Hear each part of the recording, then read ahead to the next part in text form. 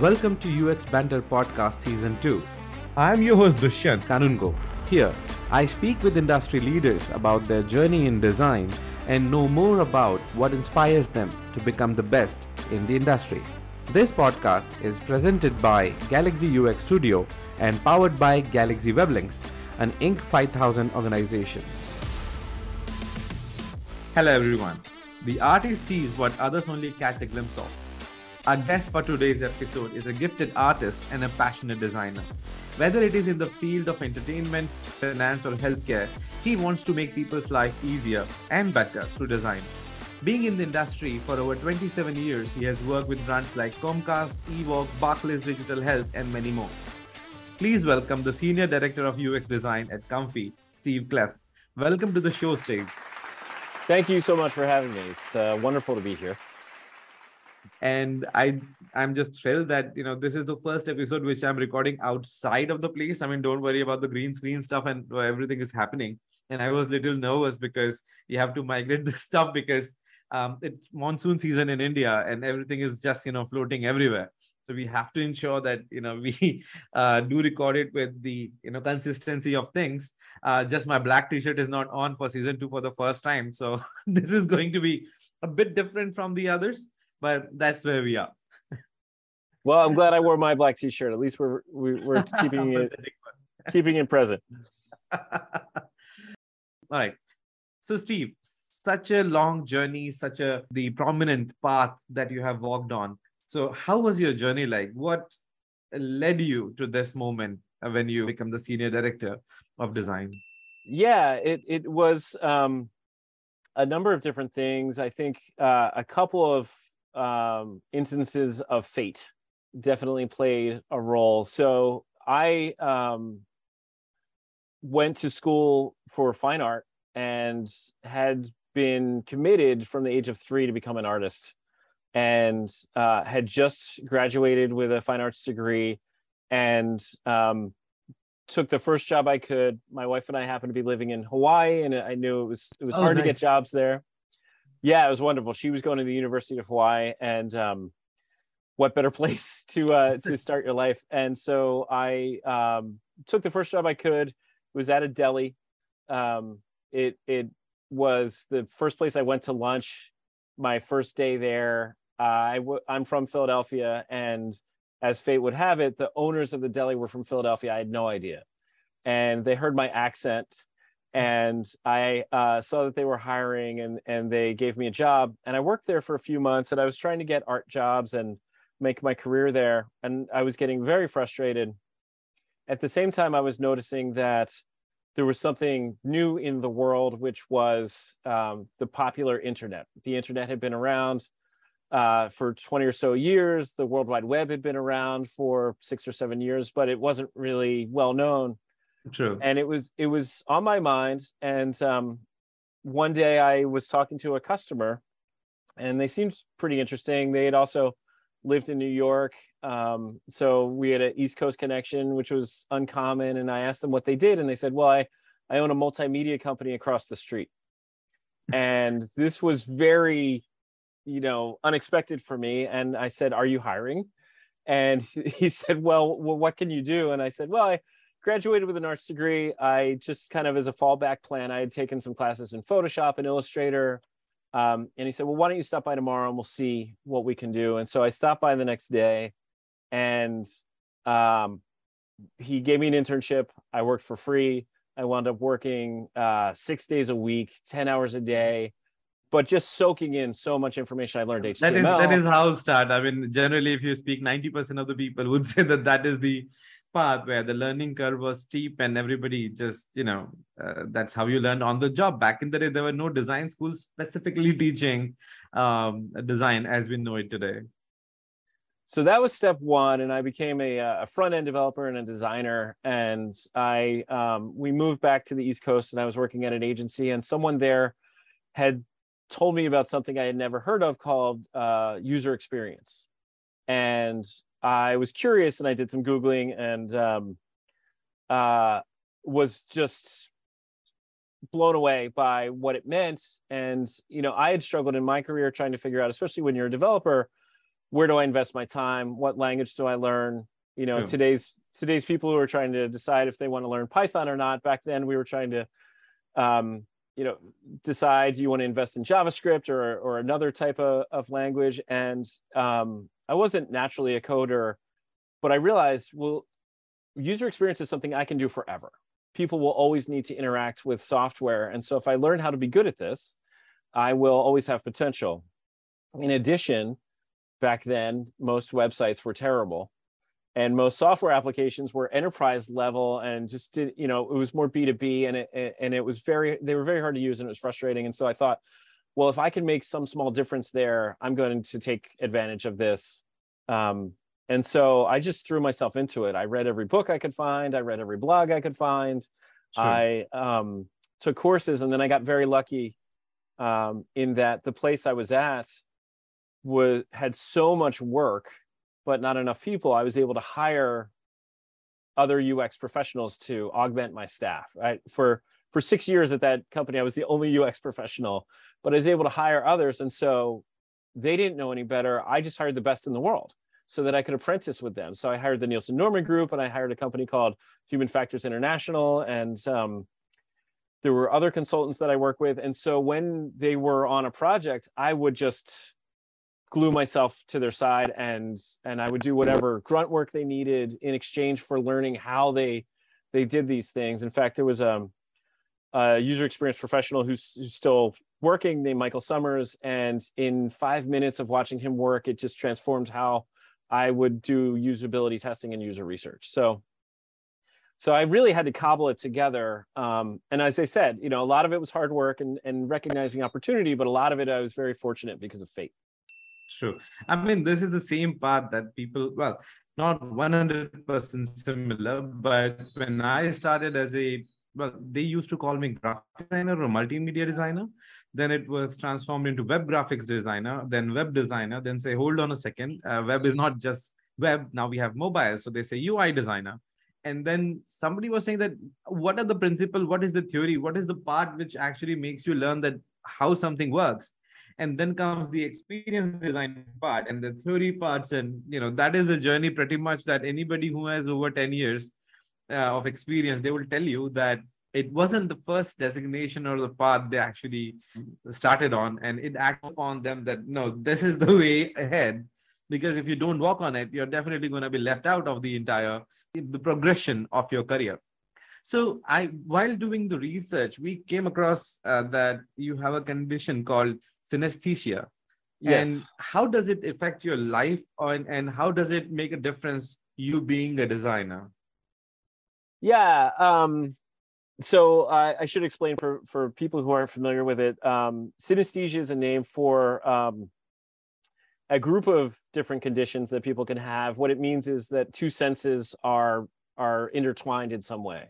And there's a variety of different kinds. I have a friend who has a type of synesthesia where he experiences a taste when he hears names. So I have several. I see colors when I think of letters or numbers.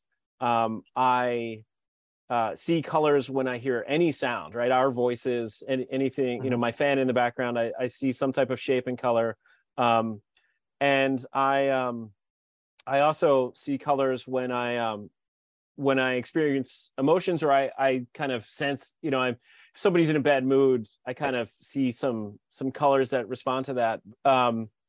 And so I use it in my painting quite a bit. I use it for my color schemes. They're very vibrant and bright, and I'm really just painting what I see when I hear music that's appropriate for the theme I'm painting. But when it comes to design, it's very helpful in that, especially when I'm trying to do information architecture or organize things, because I see different topics as different colors. And so I can group information very quickly and see when something's out of place because it's kind of popping up in a different color. It used to help me when I was coding because the different, especially HTML, Syntaxes would change color. Exactly. So I would actually, there was an old software program for coding, and I would customize it so the tags were represented. Like the table tag would be green in my mind, and so I would make it green when I coded, and so I could just look at the screen and know like the shape of the web page right away. So those are some of the ways that it speeds things up for me. Well, I'm sure that it has its own disadvantages when you actually live with the conditions like this. But just thinking about it, I mean, as UX professionals, we are basically being an impact or understanding how people are suffering from a particular condition. I mean, I was thinking about that, how must person would design something with. So for you, looking at a painting would mean something completely different who else is looking at it. And when you are painting, you're basically writing an essay, because it can simply translate in your head to say a story or words or sentences, and that is something that only people who have actually lived with it can actually translate. But when you just said that the color coding helps with information architecture, organizing of the information, that is something I understand that could help somebody to remember that you see a color and there is information that is associated with that we do understand. And I think that is the closest that our audience or even I personally can actually relate to that. But I do understand that it must be very special. I mean, being in the creative industry and then having that close relationship with colors, amazing.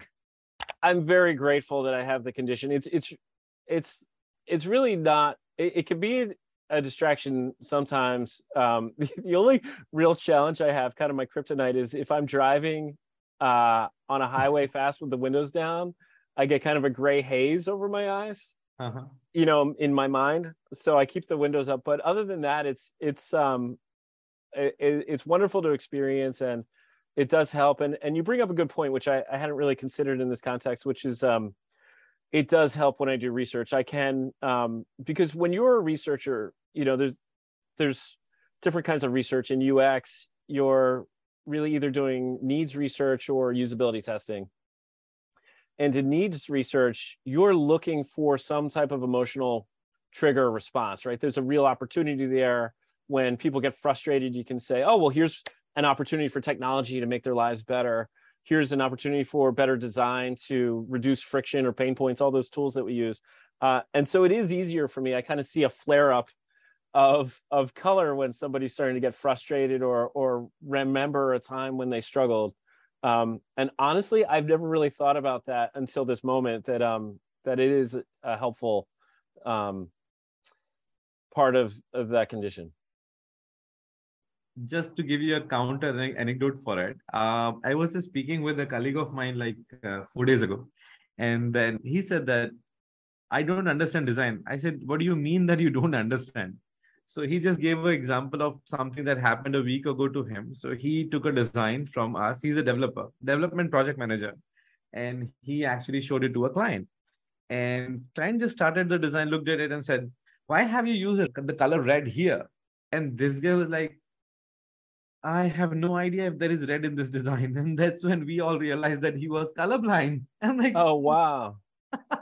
So that's when, because he just showed a mock, and that is when we realized that was the one reason why the mocks were never getting converted to the implemented design, because that's fascinating. I mean, if he had the clue that he is a different color, he would copy the code in his development. But because he wasn't able to translate the design, and that's when it became evident, then like 20 different complaints that I had in my mind, they just washed away. It is just to understand about the empathy and the way we are delivering. He's a brilliant coder. He's an amazing professional at things that he does. But our complaint was that he wasn't able to translate the design. And when he said that I don't understand design, it wasn't like he didn't understand. He didn't know that he couldn't see color. And then when he said he can't see red on the screen, and I'm like, how hard his life must be when you can't do that. So it's accessibility becomes the core of it, and that is when the having that connection with your colleagues is important, that you do understand that what are the things that they are lacking, and then how we can make the communication better and aligned. So I had these complaints against him for like 6 to 8 months. But the moment I realized, I'm like, oh my God, I'm an idiot. And that is how I should be delivering the designs to him, because I didn't know about the condition that he was suffering from. So talking about the colleagues, the communication between the colleagues, I think this is one of the core topics that, you are quite interested in. You have spoke at the conferences about it. So would you Yeah. like to elaborate on that topic? Yeah, that's an amazing example of how, you know, listening and communication can help you work more collaboratively, and now take advantage of his skills, and just find different ways to communicate. And it is a perfect entree into what I'm talking about. So something that I learned many years ago was that in user experience, you want to see things through the eyes of the user, and UX professionals who are good are very committed to that, and they do that very well. But I've noticed not always when they're working with their coworkers, right? When their coworker is the user, right? So you've brought up an interesting point. If you don't mind, I'll probably use that example in the future. But I realized that you need to translate your UX language into the language of an engineer, right? Beyond your example, an example I used to use in some of these presentations I gave is I would make a sitemap for a website, and then I would say, you know, we're looking at this and we're saying, oh, okay, there's based on this configuration here, I can see that the website goes about 3 levels deep. I'm going to have to figure out how to do nested navigation or different tools for that. It's kind of a broad website. I'll have to see if you know, maybe I need to use a left-hand navigation which accommodates more links than the right-hand one. Whereas engineers are looking at level of effort, right, and level of complexity, and they're looking at what you're proposing and saying, is this something I've built before? Do I need to find a library? And people who are in business are looking at this and just saying, this website really only exists so that I can either sell a product or I can generate a lead or whatever business challenge they have. And so I started changing sitemaps to accommodate not only the UX specifications, but things that would matter to engineers as well. So I would identify areas where we needed back-end development in addition to front-end development, little notations there.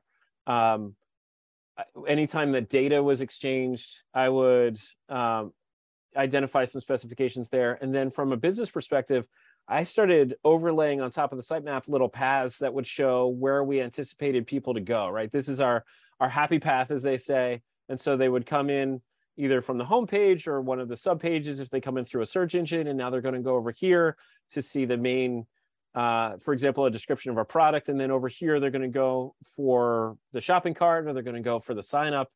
And that way, when I presented it to someone who cared about business, they could see, oh, my business goal is being achieved here, because they don't know how to read a sitemap. I actually had done research. I'm just remembering now where this started. I had done research with a friend of mine who was a colleague, and they went and became a client. And I said, what can we do to do a better job for clients? And they said, well, clients don't know how to evaluate design. They don't know how to evaluate sitemaps. It's not something that they see often. And so that really started me down this path of, how can I think about what's important to them and then weave it into my UX deliverables? So I'm not just talking to myself. I'm not just making these things for me, because anyone who's been in UX for more than 5 minutes realizes that the easy part is figuring out what to do, figuring out the design. The hard part is getting everybody to buy into that design that you know is going to be best for the user.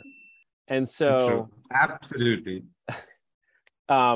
You know, I'll tell people when I'm training them, when they're new to the industry, you'll spend 5 minutes figuring out the answer, 55 convincing everybody that you're right. And so one way to do that is right, just to set up their expectations. They know what they're in for when they get started, right? It's not just the glory of happy users. It's a lot of hard work of advocating for what makes sense, right? And so to make that easier, if you can go to someone from a different perspective, right? Whether they're in product or they're in engineering, and say, hey, I'm going to achieve your product goals by what I've designed, or I understand where your strengths are as an engineer, and I've taken that into account in my design, they'll nod their head and you'll get started, and you can spend time doing the fun part, which is the work, as opposed to the part that nobody enjoys, which is the meetings where you're talking. True. this is, I think we just got the quote of the episode when you said that the 55 minutes and the 5 minutes thing and the 15 minutes go convincing people. I think that I really found hilarious. And I think that is the quote that we can take from the entire experience. And that is true. I mean, you have to be very clear in your communication, and IA especially bring a lot to the table, because even the clients, even when we have the expectations straight that this is what they want, but actually when you're actually counting screens, the IA actually becomes the primary tool to help you understand that how the application will flow, where every single page or the node is nested and placed in the hierarchy of the entire application. And that is, I think, fundamentally, it brings down to the point that you need to spend a lot of time in the information architecture itself. If that is settled, we all agree what are the pages and the screens are going to be. We understand the relationship they are going to have with the user stories, and then we can just number them out and add details to it. So you have the solution even before you go to any consolidation stages. And I think once everybody's on the same page till here, there is a good chance that you will be able to finish the product in time, on budget, and with everybody being happy that, yeah, this is what we set out to do and this is what we achieved in the end. Just a quick addition to that. Two quick things. So you bring up a really good point, which is if you're always thinking about all the goals, right? If you're thinking about the goals from a production perspective or a development perspective, you're thinking about the goals from the product KPI perspective, it'll make the process go faster.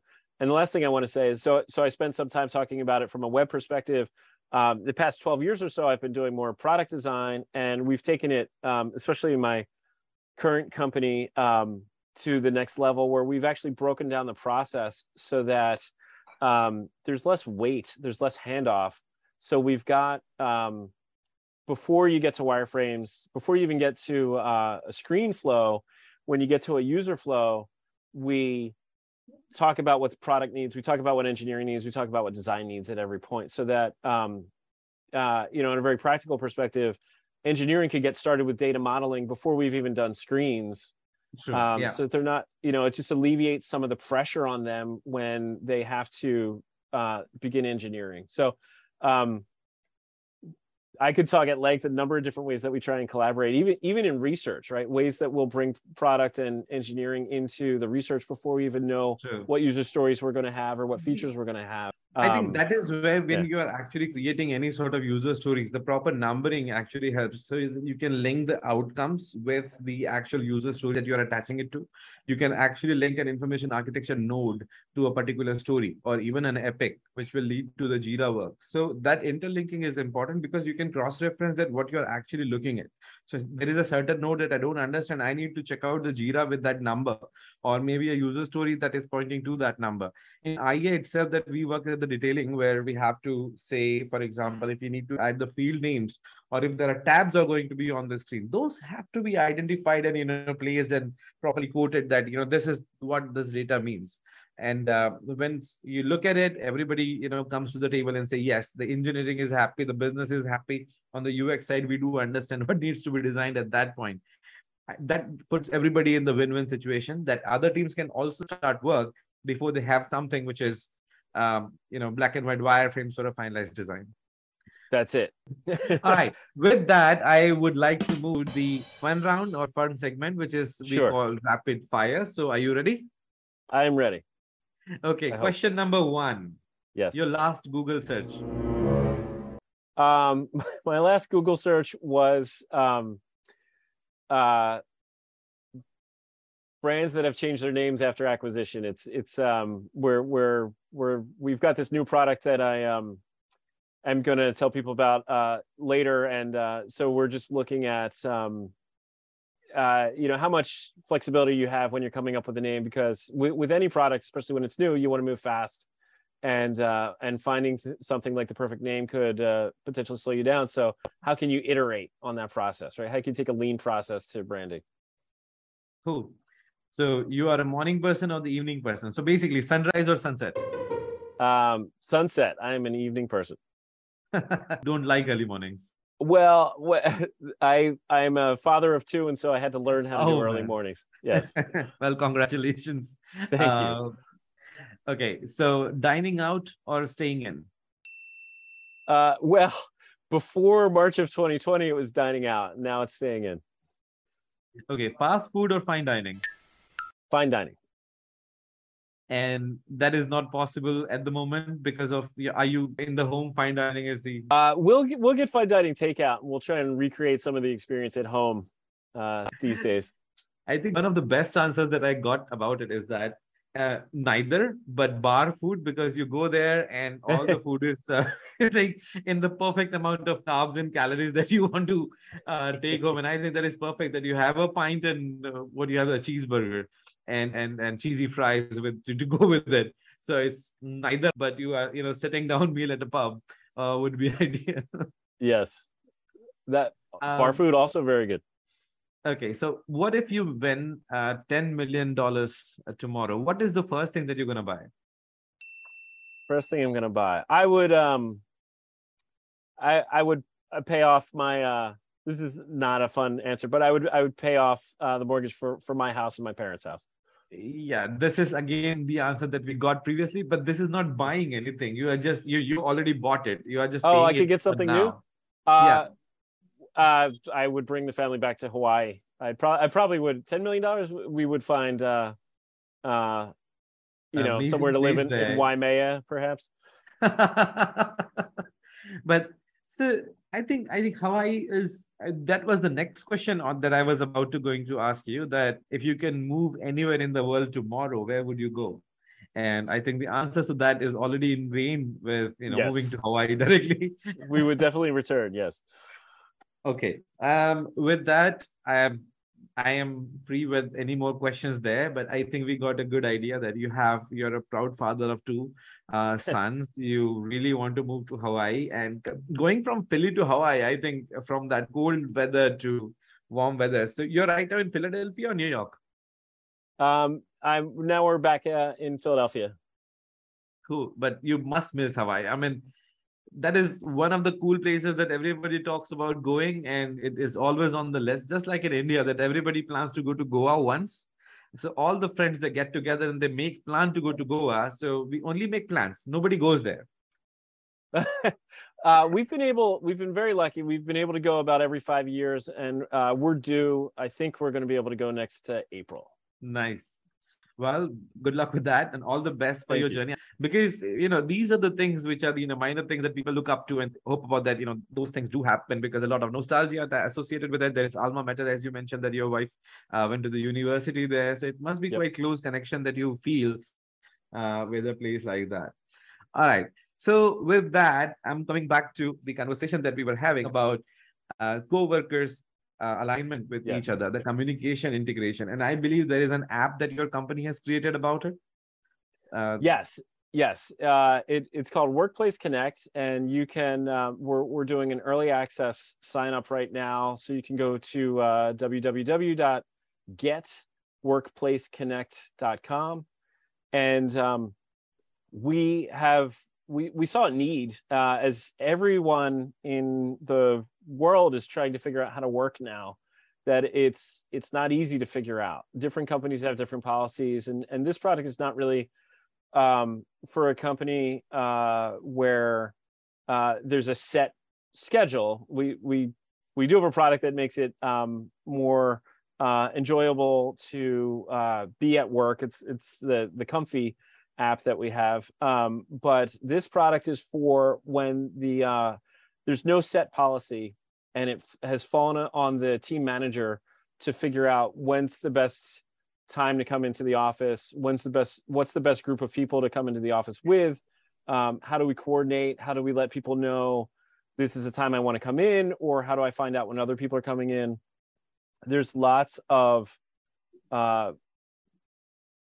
cognitive burden. There's lots of difficulty with people coordinating this, and so that's what our product aims to do, is to use technology to make it easy for people to know when to come in. And part of what I'm thinking about is it's sentiment that often informs this. It's not often, do we want to go on a Tuesday? It's what do we want to do? What's better in the office? Is it better because I miss my friends? Is it better because I need to connect with some people in other departments I haven't seen? Is it better because we've got some type of collaboration that my group needs to do? And And then you think about our industry, often people work on teams, and so they're across departments. They don't necessarily want to just meet with other designers. They want to meet with the other engineers and the other product people who are a part of their team. And it's not just for technology, but I assume our audience can relate to that. In the spirit of our conversation, I wanted to start there. So help us shape the product is what I would ask. Go there. We will get your feedback. It's in early days, as I said, and I am thrilled. I've been at this company for about 4 months now, and I'm thrilled to be here because it's such a user-centered company, and everyone in UX knows you either work at a user-centered company or you try and turn it into one. And life is a lot easier if people are already understanding the value of it and how much easier it is to do better products when you partner with users in that way. So we are definitely going to try that product in our company and team, and I would encourage all the listeners to give it a shot. And I think with the level of empathy that that we talked about, between that sort of a collaboration between the between UX designers and the teams or colleagues. I mean, for example, I think this is not just only for the designer or the developer in the IT industry. Any company who is working from the remote collaboration, they can actually get advantage of it. So I think it's a great idea to have, and I think everybody should definitely will get benefited from it. Can you please repeat the domain once again? Yes, happy to do that. www.getworkplaceconnect.com. Okay. So thank you for that. I think that is going to be one hell of an app that we are definitely going to give it a shot. So there is one more thing that I really wanted to talk to you about. That was that you have worked with breastcancer.org, and and you have received a claim for the experience that was designed.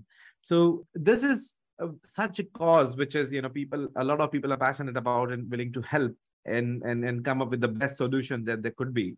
So what should the designer keep in mind while designing such purposeful solutions? That's a great question. I mean, the first, I have a very literal answer, which is one of the more profound things that I learned when working on breastcancer.org is in a nutshell, I would say, listen, right? Listen to the patients. I've worked on a lot of products that treat cancer, and I've seen that the idea that someone who's never experienced it, whether it's themselves or a family member or even a friend, has, is just very different than what the people who are dealing with cancer go through. And so I would say just listen, don't make assumptions. The literal thing that I was thinking of is one of the more profound things that I discovered is that there are stages that we designed for where when someone first gets the diagnosis, they're just reacting to what has happened. Their whole worldview has changed and they're not sure what to do next. And it's a very emotional time. And so they needed guidance. And so we were very literal and prescriptive with, we would give people guides of what to do when they first got diagnosed and where to go and what to think about. After that, they're coping and they're trying to make a plan. And so they're a little less emotional, but it's still challenging and they need some guidance. And then when some time has passed, people have done research where they typically know more than even a general practitioner or physician would know. And so they're managing things and they're very targeted. And so we actually used on breastcancer.org, and it's still there. I did this work quite some time ago, but it's still remained because it's been helpful. Specific interface treatments to address those different types of stages that someone's at. So I would just say partner with users, be empathetic. Don't try and imagine what it's like because it's really different when it's real. And sure. And then test.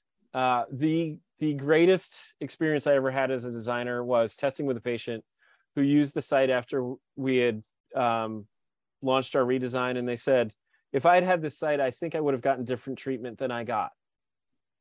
And that's in many ways what it's all about, is just trying to improve someone's life. And the people who did have that website after that hopefully had a higher level of comfort and confidence of what they needed to do.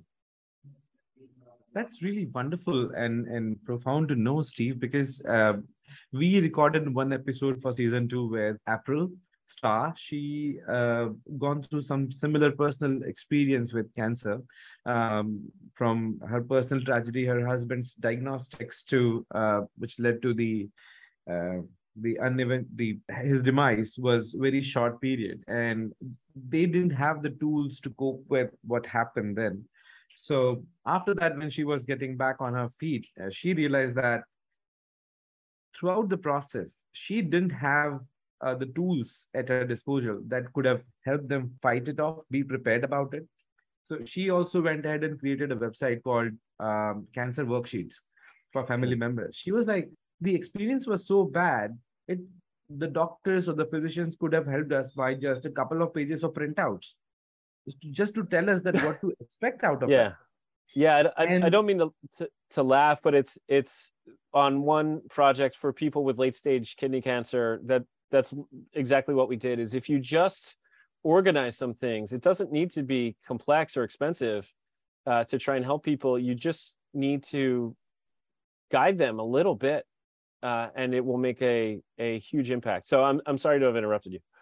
no. So this is the same thing. Like when she decided that, okay, I couldn't, I wasn't helped. We were left at the sea, and I don't want this to be the end of the experience, because if I can just pass it on into the community ahead, if people who are facing the similar situation or the dread that I went through, so that's when she decided to create this website called cancerworksheets.com, and you can go there and download everything for free, and it's a resource that she is managing. So understanding the same fact that breastcancer.org, I think you just explained the similar experience that once when we are designing it, there is no way that you can empathize unless somebody has actually gone through what people actually face. So yeah, I think empathy here is tremendously becomes the most important tool that we can actually use, but we can only test it out. We can actually try it out, ask people their opinion, making sure that you have the validation, not design something that we don't understand. And that is 100% accurate explanation that you just provided, that make sure that it is tested, make sure it is validated, and ensuring that you are talking to the similar stakeholders at various stages so that they do understand that what was it before and how is it at the given point when it is completed and finished and implemented. All right.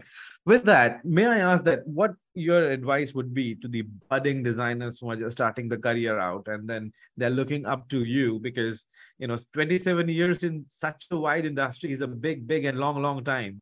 So I'm not saying that you're old though. Well, but yeah, I've done a lot. And so I've learned a couple of things, and I do, like to mentor people. I pretty regularly get requests of, hey, I'm thinking about getting into user experience. What should I do? The first thing that I do, I'll try. There's so much to talk about. I'll try and narrow it down to two things. The first thing that I do is explain to them something that I did not understand for a while, and you had touched on this early in our conversation, which is there are different aspects to UX. UX is a big bundle, and what you're talking about are people think of user interface design often when they hear about UX. Sometimes they'll think about information architecture, but what they don't often think about is the human factors aspect of it, and that's really important. The way that I would summarize that is, if you think about a chair from an interface perspective, the chair is its design, it's the aesthetic. From an information architecture perspective, the chair is made up of fabric and metal and plastic, but it only becomes a chair because people sit on it, right? How it's used.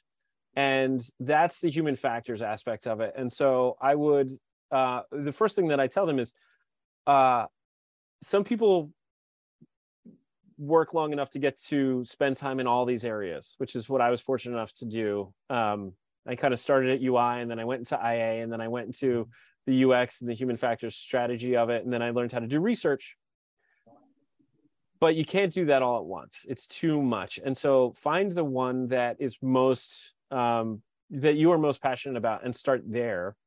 And you may be fine doing that for the rest of your career. There's plenty of work to do there, but you also might want to move on. But first of all, understand that it's made up of multiple things, and then start with one before you try and do them all.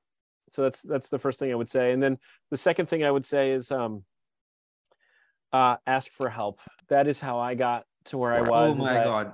Trust me, that's not just for the freshers. That is for everyone. I mean, designers walk with such a big ego that, asking for help becomes the most difficult thing for any designer to have. And that advice will take you far. If you are starting out, if you are a senior one, even 20, 25 years, I think that is amazing advice to actually keep in mind.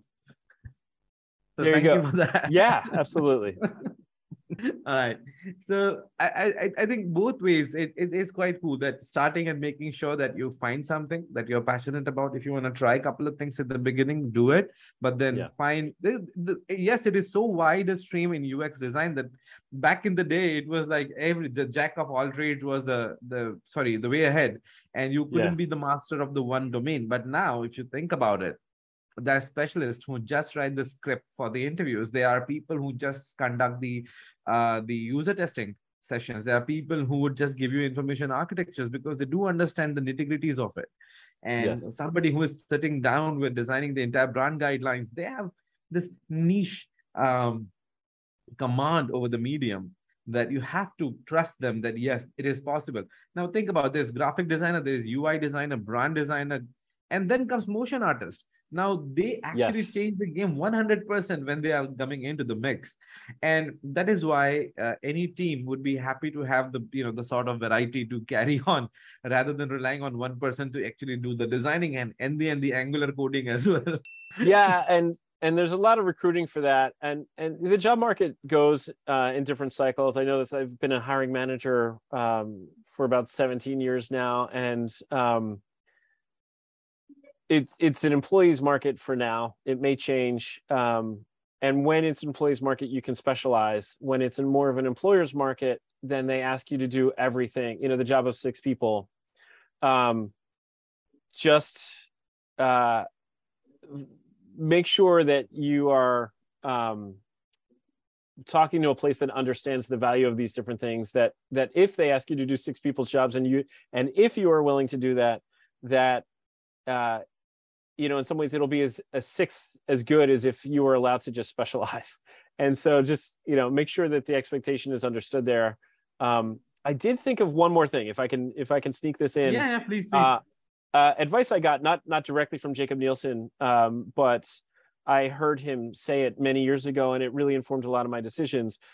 In somewhat of the early days, he said, we are at Nielsen Norman Group hiring people who have been to the most usability tests. That is how we're looking to gauge the experience level of someone, not so much what they've built or designed or done, but who's been in the most usability tests. And so when I heard that, I made it my mission to get to a lot of usability tests, and found any way I could to do that, whether it was, on the street, showing people things, or eventually I was able to perform formal, rigorous methodologies to do usability testing. And it is the most helpful thing that I ever did, was to directly watch from users. Only so people who try have and do that. been to user testing sessions, people who have first-hand experience of user feedback about the design, would attest to the fact that it actually matters so much to get to the actual right results. I mean, in my company and my team,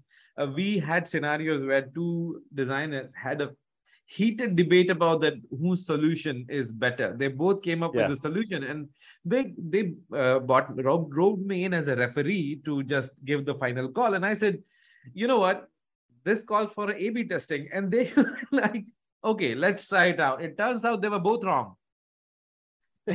that happens. Yeah. And you need that humility. There's nothing more humbling than the first time you put something that you've designed, especially even if you're completely well-versed in user experience heuristics, you put that design in front of someone, and within a couple of minutes, you are humbled and you are enlightened, and you are, improved as a designer. True. And this is what happened. In the end, there were certain elements of one design were applauded by the users, and some elements from the second one. When we combined them together, And that came the design, which was like mind blowing. And everybody, whoever actually looked at it for the first time, they said, this is exactly what the design should be. And any designer gets that sort of validation. That's a win for the whole team. And that is the product that you should be aiming for. And both of them agreed that, next time onwards, we are both designing separately and then mixing them together. But then I said, this is not the right approach. You have to test it. And the validation, a validated design, proof-backed one. So if you put them in front of the clients and say something is not working, we can just always say, here is the testing results in front of you. This is what people said.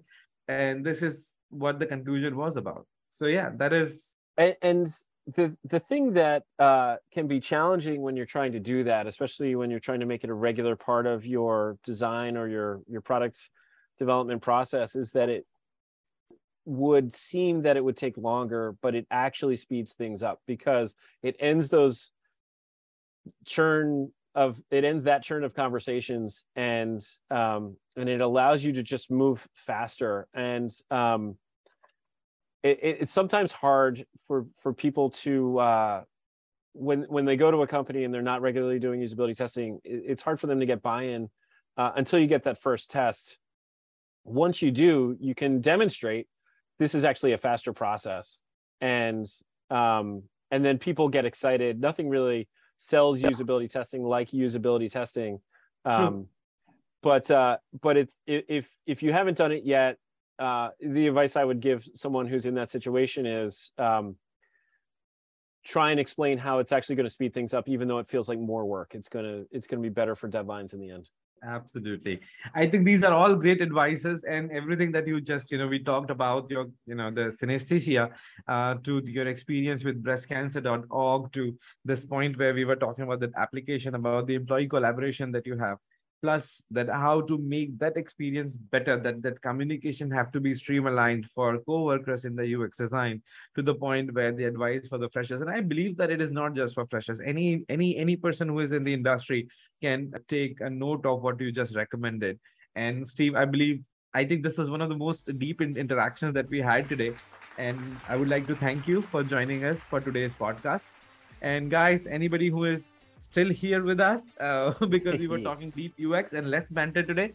But I believe that this is the way the industry should focus on. Any individual should keep the humanity alive. The human factors are the key learnings or the key focus areas that we should work on.